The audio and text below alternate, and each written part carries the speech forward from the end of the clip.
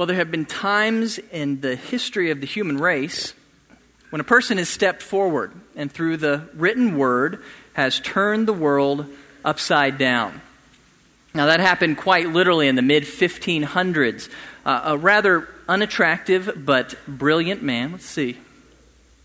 Where's our guy? Here he is. Not very attractive guy, but very brilliant man named Nicholas Copernicus stepped out of the Dark Ages and he wrote a radical book, a revolutionary book, where for the first time he both stated and mathematically proved that the earth is not the stationary center of the universe. Now that sounds like old news to us. We kind of all have figured out that the earth is actually rotating or revolving around the sun. But in the Middle Ages, this was really new news to them. It really shook them up. For millennia, human beings had taken great comfort from the belief that the ground under their feet was not moving and that they were at the center of the universe. That was a source of great confidence and peace for the human race. But then Nicholas Copernicus, he steps in and he changes everything. He turns the world upside down by saying, no, actually the earth is not fixed. It's not the center of the universe. It's actually hurtling through space at unimaginable speed. And that scared people. It really shook their world up. Overnight, Nicholas Copernicus gave humanity a new way of seeing their world, of seeing their universe and their place in it.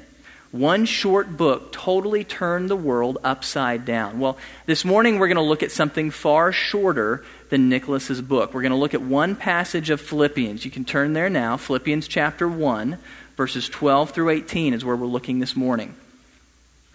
Philippians 1, 12 through 18. One short paragraph actually in your Bible. It's not very long at all. And yet it is no less revolutionary than the book that Copernicus wrote. The passage this morning, God has given us this passage to turn our world, spiritually speaking, upside down. God wants to give us a new way of seeing our lives, particularly of seeing our circumstances. How do we evaluate the circumstances of life, the things that happen to us in the course of our lives, whether they are good or bad? God wants to give us a new lens through which to evaluate our circumstances. And this isn't some mere intellectual exercise this morning. God wants to change our lives in a very practical way this morning. He wants to help us grow in our peace and in our joy and in our confidence in life, even in the bad things of life, even in the suffering moments of life. That's the goal this morning. That by seeing the world like Paul saw it, by seeing through this new lens that God is going to give us, that you would find joy and peace and comfort even in the midst of pain. That's what God wants for you this morning. But you have to be willing to see the world like Paul did, to see the circumstances of your life as he did. So let's look at how Paul evaluated life. Look with me starting in verse 12. Paul says, "Now I want you to know, brethren, that my circumstances have turned out for the greater progress of the gospel, so that my imprisonment in the cause of Christ has become well known throughout the whole Praetorian Guard and to everyone else. And that most of the brethren, trusting in the Lord because of my imprisonment, have far more courage to speak the word of God without fear. Some, to be sure, are preaching Christ even from envy and strife, but some also from good will. The latter do it out of love, knowing that I am appointed for the defense of the gospel. The former proclaim Christ out of selfish ambition, rather than from pure motives, thinking to cause me distress in my imprisonment. What then? Only that in every way, whether in pretense or in truth, Christ is proclaimed, and in this I rejoice." Now, where we are in the book of Philippians is a really common spot in most ancient letters. When an author wrote a letter in the ancient world, he would include a detailed list of his circumstances. We do the same thing. When you sent out your Christmas cards last Christmas, you probably included a letter in there that summarized what's been going on in the life of your family. That was very common to do in letters. Now, for Paul, it's a little different. His audience, the Philippians, they already know his circumstances. What are they? What are Paul's circumstances right now? Well, he's in prison. He is under house arrest in the city of Rome. He is facing the verdict of a trial that could be as serious as the death penalty. Now, why is that? Why is Paul in prison? Well, because he was faithful to Jesus Christ. Because he proclaimed the name of Jesus Christ, he's now in prison. Now, the Philippians know that. They're familiar with Paul's circumstances. In fact, they've already sent one of their best guys, Epaphroditus, to go take care of Paul while he's in prison.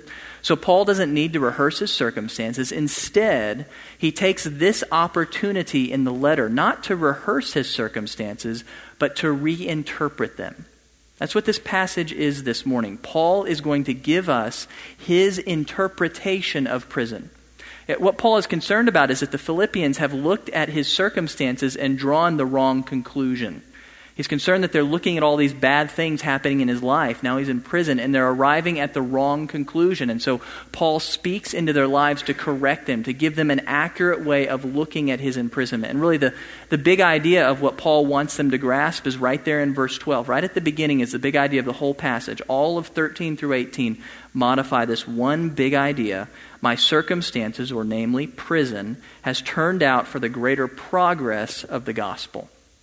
That's the big idea of the whole passage.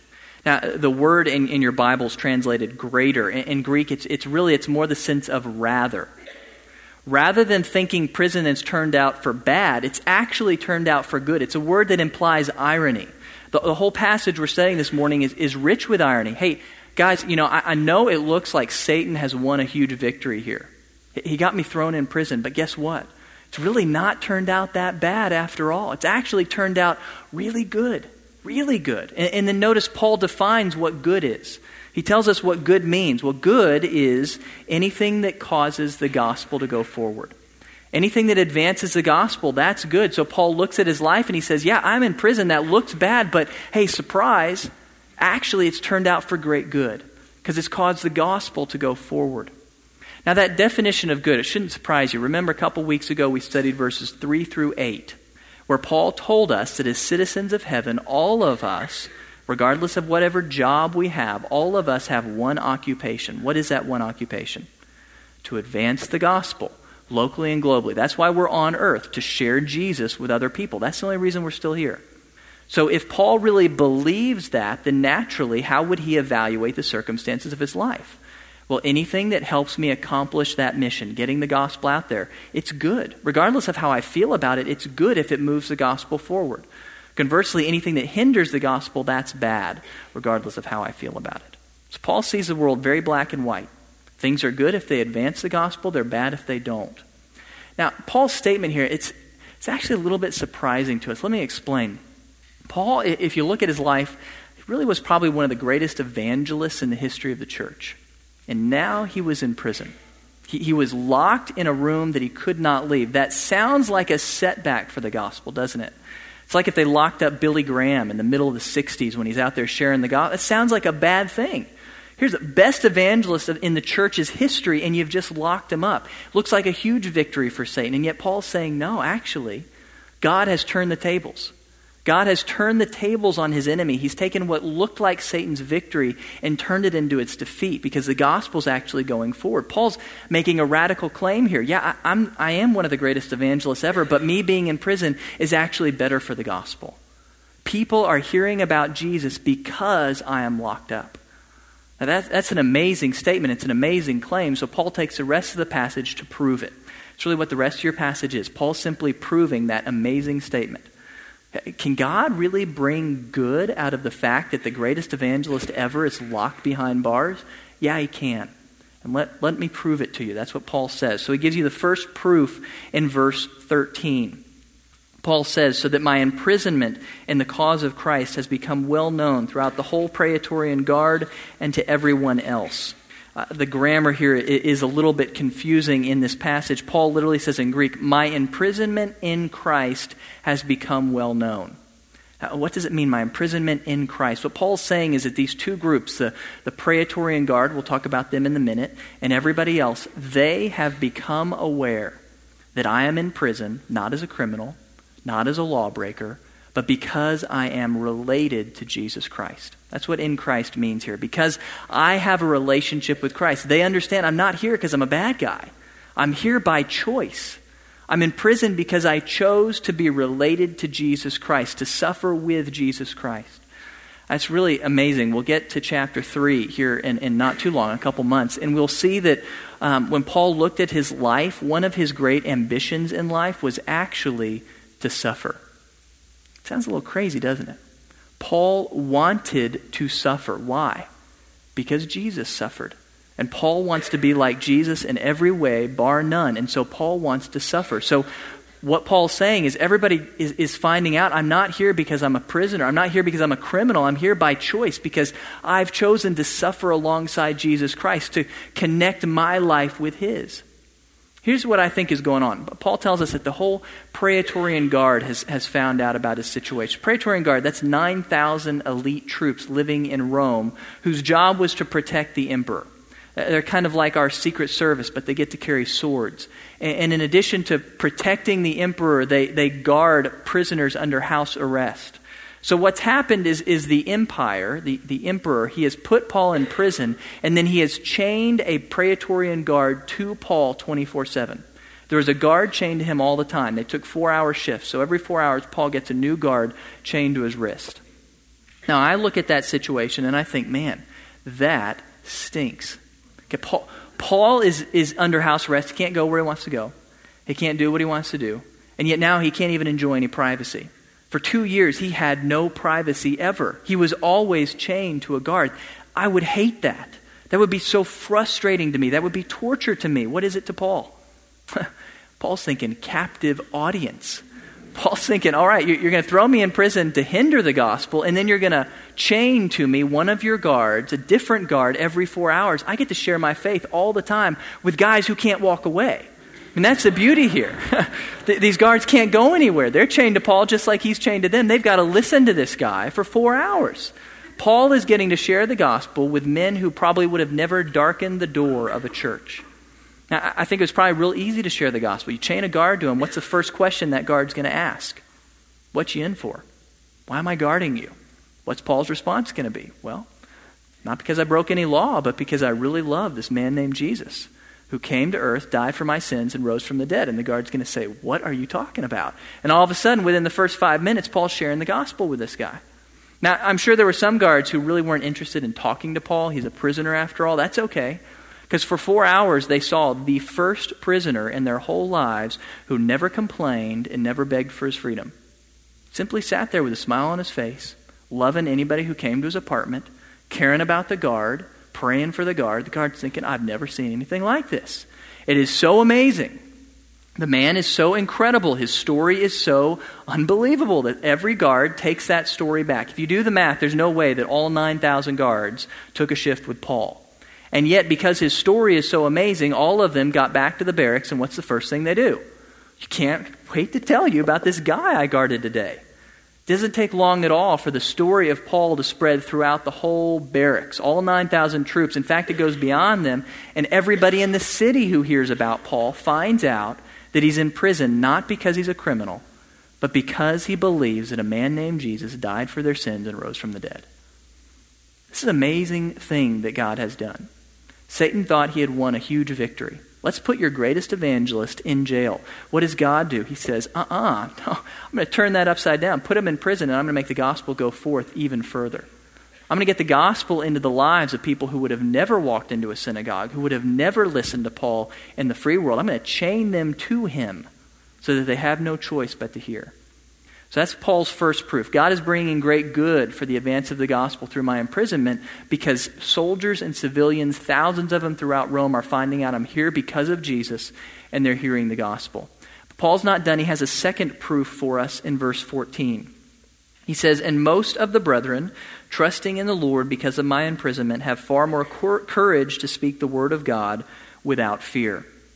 What's going on here is Paul saying, my imprisonment is not just having surprising results in the city of Rome, it's having surprising results in the church in Rome as well. Now, when Satan caused me to be locked up, I'm sure he expected that you lock up Paul and it's going to cause all the rest of the church to go into fear, to go underground. They don't want to be locked up like Paul was. Satan thinks that he's going to inspire fear in the church. What happens instead? Well, instead of inspiring fear, he inspires fire in the bones of the other Christians out there. They say, hey, Paul is willing to go to prison for this gospel we heard from him. It must be true.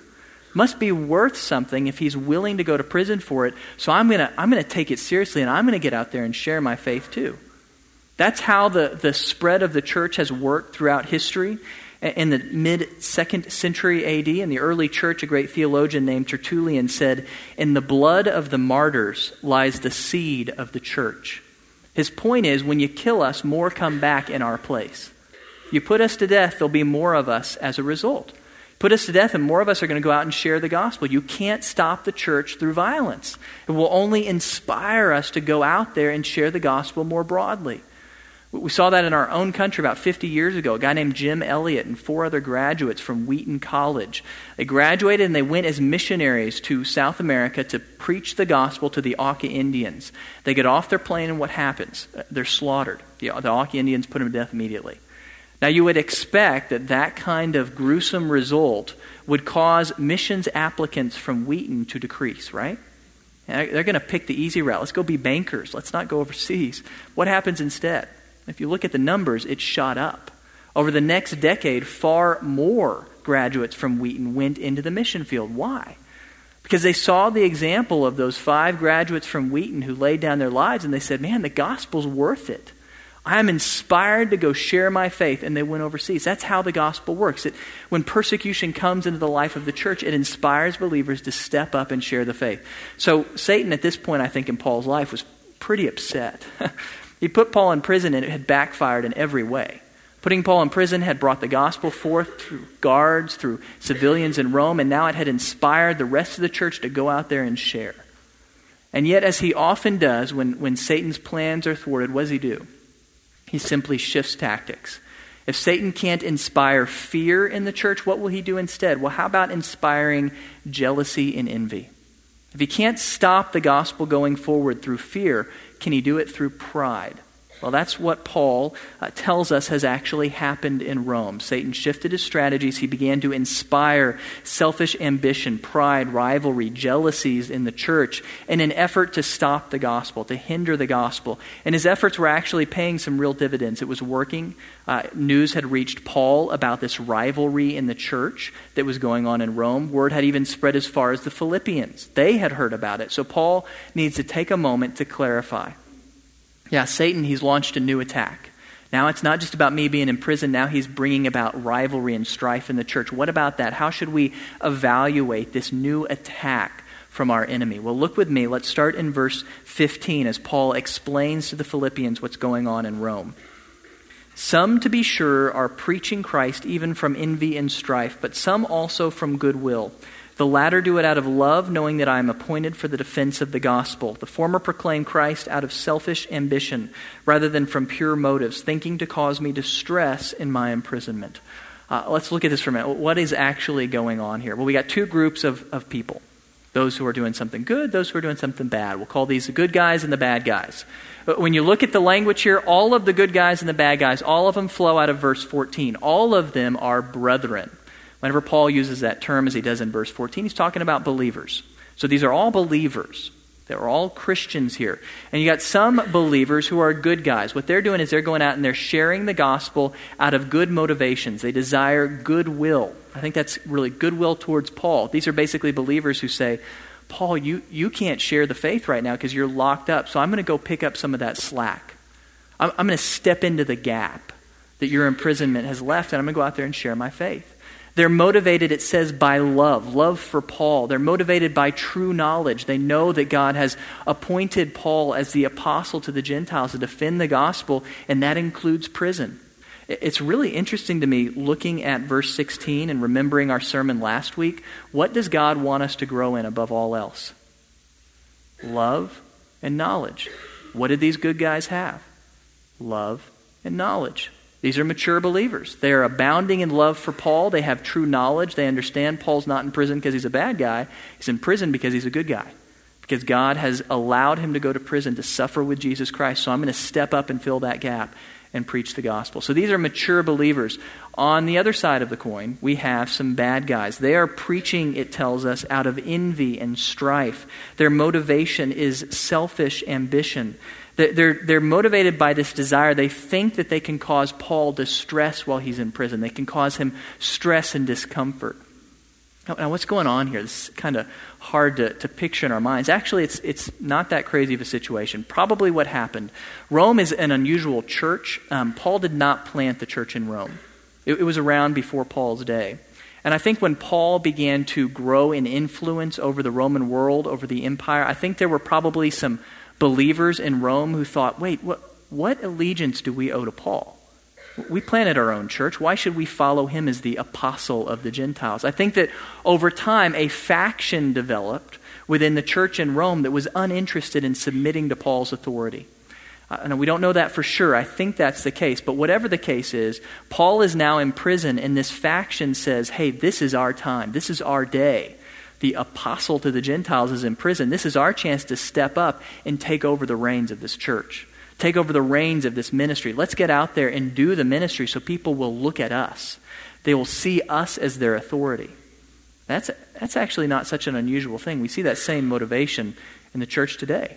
People who are out there doing ministry, not for the sake of God, but for the sake of show. They want to look good in front of other people. That's what these guys are doing. They want to look good in front of other people. They want to build up a following. So they're out there preaching the gospel out of a desire to cause Paul stress, to diminish his influence and increase their own, to make people think that they're great.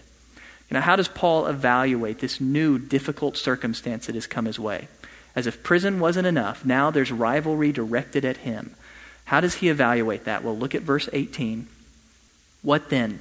Only that in every way, whether in pretense or in truth, Christ is proclaimed, and in this I rejoice. Paul's point is, man, who cares? If these guys are out there preaching the gospel, then who cares? Yeah, God will judge them for their bad motives, but I don't care about it. It's no sweat off my back because they're preaching the gospel. For Paul, everything came down to the gospel. If they're out there preaching the gospel, they can have the worst motives in the world. They can say the worst things about me in the world. I don't care because the gospel's going forward, and that is all that matters. That's really insightful to compare this passage. Keep your finger in Philippians 1 and turn to the left in your Bibles to Galatians chapter 1. When Paul writes to the Galatians in chapter 1, he is interacting with a similar reality. There are preachers in Galatia preaching out of bad motives. Look at how Paul handles them. Start with me in verse 6 of Galatians 1. Paul says, I am amazed that you are so quickly deserting him who called you by the grace of Christ for a different gospel, which is really not another, only there are some who are disturbing you and want to distort the gospel of Christ. But even if we or an angel from heaven should preach to you a gospel contrary to what we have preached to you, he is to be accursed. As we have said before, so I say again now, if any man is preaching to you a gospel contrary to what you have received, he is to be accursed. Now, accursed is a nice English way of saying what Paul is actually saying. He's saying, let these guys be damned. That's literally his words. I curse them to hell for what they're doing. Why the difference? You got preachers preaching out of bad motives in both Galatia and Philippi. Why does Paul, to those doing it in Rome, say, no big deal?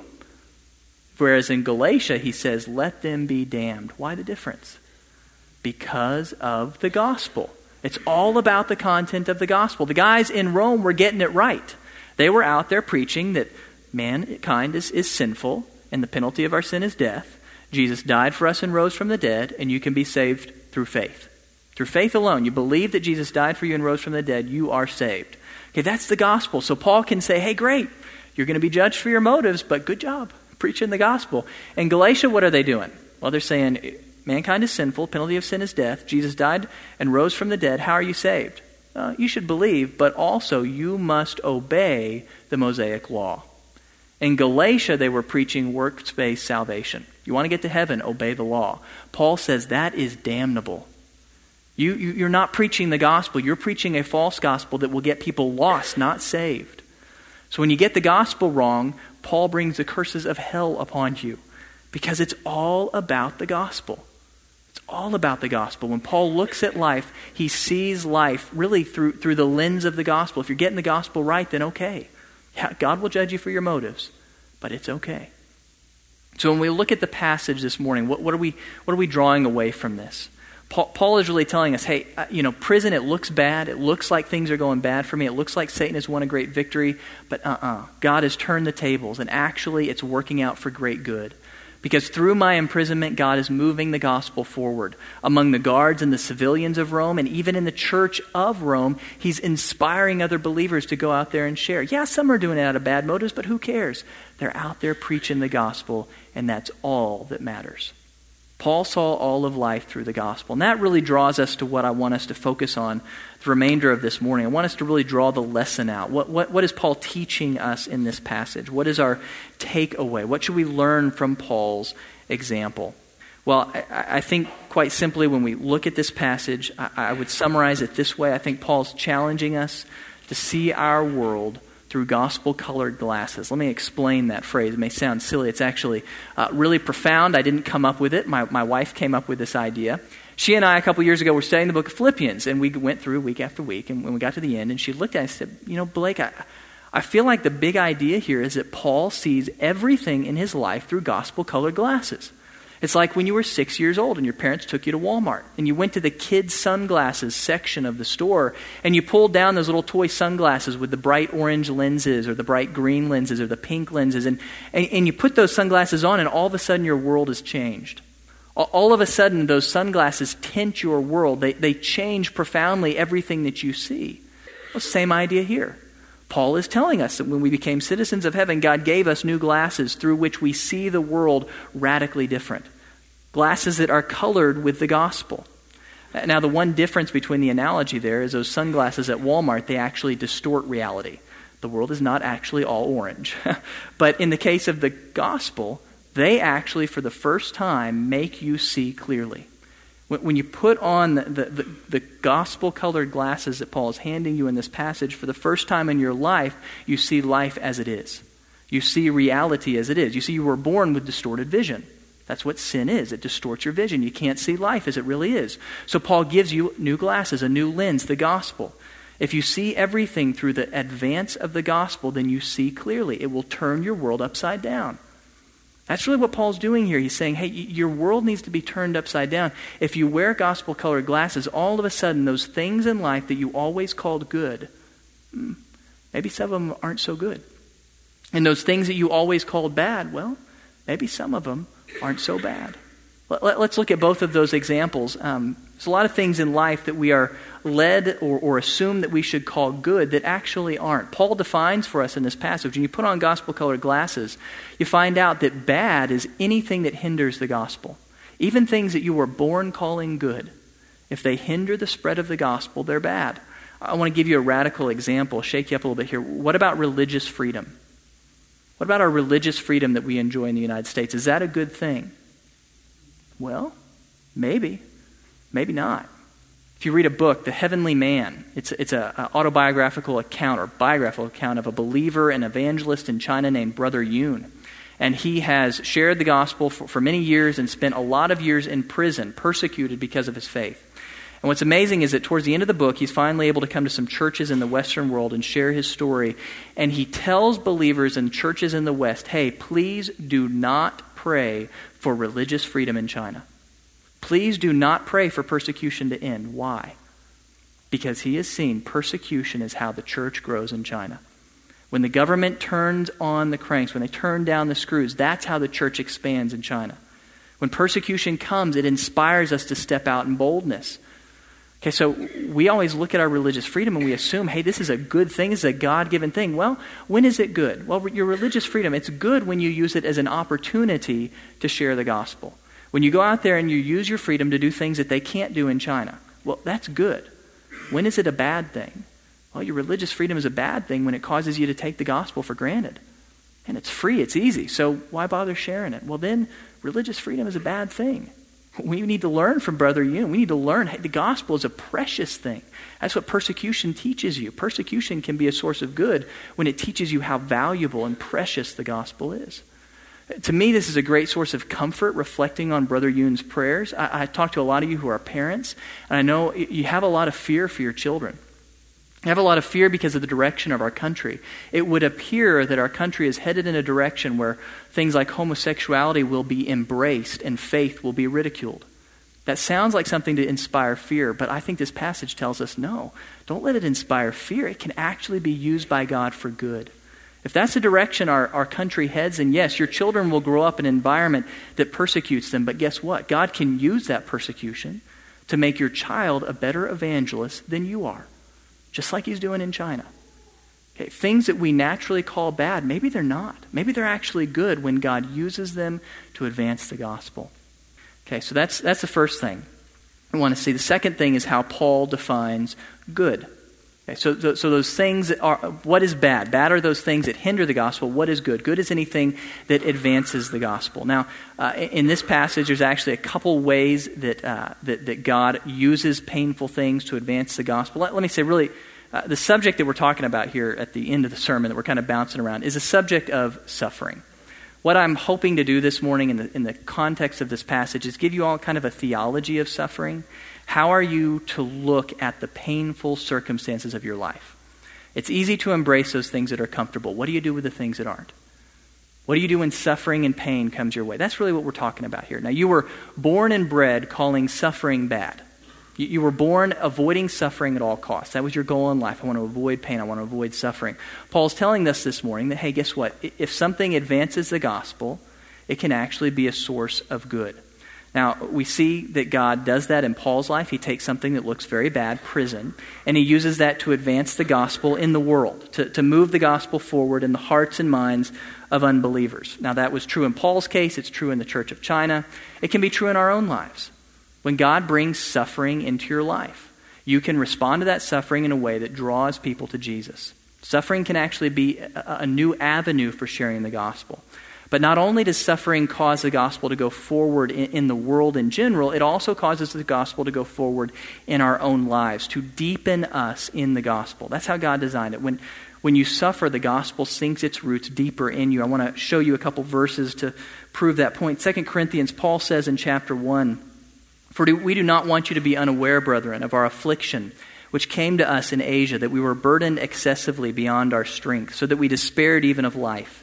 Indeed, we had the sentence of death within ourselves, so that we would not trust in ourselves, but in God who raises the dead." What's Paul's point? Well, they suffered a lot in Asia. You can go back and read in Acts about all the suffering that Paul and his companions went through in Asia. Paul's point is, hey, it looks bad, but actually, God has used our suffering to bring about great good. He's grown our dependence. That's what suffering does. It grows our dependence on God. When life is good, it's easy for me to walk on my own 2 feet. When life is bad, I cling to Jesus because I have no other choice. So suffering, it deepens the gospel's reach in my own life because it grows me in dependence. Another passage, James 1, 2-4. "Consider it all joy, my brethren, when you encounter various trials, knowing that the testing of your faith produces endurance. And let endurance have its perfect result, so that you may be perfect and complete, lacking in nothing." What James is saying is that, suffering, it's a lot like weight training. When you go to the gym and you lift heavy weights, what are you doing? You are tearing apart your muscles. You are tearing down, you are causing pain to your muscles. Why are you doing it? Not because you enjoy the pain, I hope you don't. You're doing it because once torn down, your muscles grow back bigger. That's the whole point of weight training. Tear them down, they grow back bigger. Guess what? That is a very, very accurate description of the spiritual life. God allows suffering to come in your life because it tears you down so it can grow you back bigger. He allows you to be torn down so you can grow back stronger, more like Jesus Christ. That's what suffering will do. Not only will it extend the gospel in the world so other people hear about Jesus, just as in Paul's case, but it will extend the gospel in our own lives so that Jesus comes to own more and more of us. That's what suffering can accomplish. So I want to end this morning by kind of drawing us together, kind of, a theology of suffering. What do we know about suffering from this passage? Well, number one, suffering can be a cause of great good. Because we have a great God. He can bring great good from suffering. But I need to finish this statement. You'll notice there's an ellipse there. So we can't end here. Suffering can be a cause for great good, but we always need to clarify it is never in and of itself good. Think back about the passage. Notice what Paul does. Does Paul ever call prison good? No. Prison's not good. What is good? Good is the advance of the gospel that God is bringing through prison. Are the bad motives of those guys out preaching, is that good? No. What's good is that God is moving the gospel forward. Okay, Paul never calls the pain itself good. Suffering is not good. If you look at the Bible, you find God did not invent suffering. He did not create pain or suffering. God created Adam and Eve, perfect human beings, and placed them in a lush garden that perfectly provided for all of their needs. God did not design us to suffer. That was not his intent. What is the foundation of suffering? What created suffering? Sin. Sin is the cause of all suffering in this world. For all of time, it's all from sin. Our sin brought a curse on this planet. Our sin brought a curse on us. And now human beings for the rest of time have been bringing suffering into one another's lives. God didn't create suffering. God does not call suffering good. God can bring good for suffering, but it's not in and of itself good. It's helpful for me. One of my favorite passages when Julie and I have been through times of suffering is to think back about how Jesus reacted to the death of his good friend Lazarus. Okay, remember, Jesus is the Son of God. He knows all things. He's infinite. He's perfect. His good friend Lazarus dies, and Jesus travels to Bethany. And as he goes, he reveals to his disciples that, guess what? Jesus knows that he's about to raise Lazarus from the dead. And he knows that by raising Lazarus from the dead, many people are going to be drawn to Jesus. He knows that's going to happen, okay? He knows all the good that God is about to bring through the death of Lazarus. But then Jesus, he encounters Mary and Martha, Lazarus' sisters, and he sees the grief and the sorrow etched on his face, and what does he do? Does he tell them, hey, ladies, buck up. It's all going to work out for good. Hey, quit crying. It's no big deal. I'm going to bring great good from this. No, what does he do? He weeps. He knows the good that's about to come, and yet he weeps. That's what God does. That's what God showed us in the incarnation, is that God grieves in our pain. God does not rejoice in our pain. God did not want us to experience pain. He doesn't sit up in heaven clicking his fingers together and thinking, all right, what's the next suffering I get to bring in Blake's life? What's the next bolt of lightning I get to hit him with? No. God does not rejoice in suffering. He does not call suffering good. What is good? Good is what he brings out of it. That's the greatness of our God. He enters into our grief. He grieves with us, and then in his infinite power, he turns around and he brings good out of the pain. That's the hope of Christianity. Not that God renames bad good, but that out of the bad, he brings good. That's the beauty of it. Suffering is not in and of itself good. So when you have a friend come to you and tell you that they were just diagnosed with cancer, don't tell them, hey, buck up. It's all going to be good. No, grieve with them. Realize that God hates cancer. God is not rejoicing in this pain that they're experiencing. God hates it. And yet in the midst of grieving with them, God in his infinite power will bring good. That's why we rejoice. That's the good news. God can bring good even out of pain. So that's the second thing we need to remember. God can bring good, but suffering is never in and of itself good. And then next clarification, final point, good only comes if I respond rightly. Think again about Paul's example. What if Paul had been like everybody else? Any other person thrown into prison unjustly. How would the normal person respond to that? Well, probably bitterness, self-pity, anger. What if that guard had been shackled for 4 hours to a guy who did nothing but complain and moan about being thrown in prison unjustly? Well, gospel probably wouldn't have gone very far, because Paul would have looked just like everybody else. There would be nothing remarkable about him. Why did the gospel go forward? Not because Paul was in prison, but because Paul responded rightly to imprisonment. Because Paul said, yeah, prison stinks, but I will rejoice. I will be content. The same is true in our own lives. When you suffer, you have an opportunity. You can respond like the rest of the world does. And you can use your suffering as an excuse to blame God. You can allow it to turn into bitterness and into selfishness. If you do, then guess what? Your suffering is wasted. It's pointless. It doesn't draw anyone to Jesus. It doesn't mature you. You're just responding like the world does. Or you can respond like Paul did in verse 18. You can say, yeah, this suffering, it stinks. I grieve over this, and I believe God grieves over this, but I believe that God will bring good, and in that I rejoice.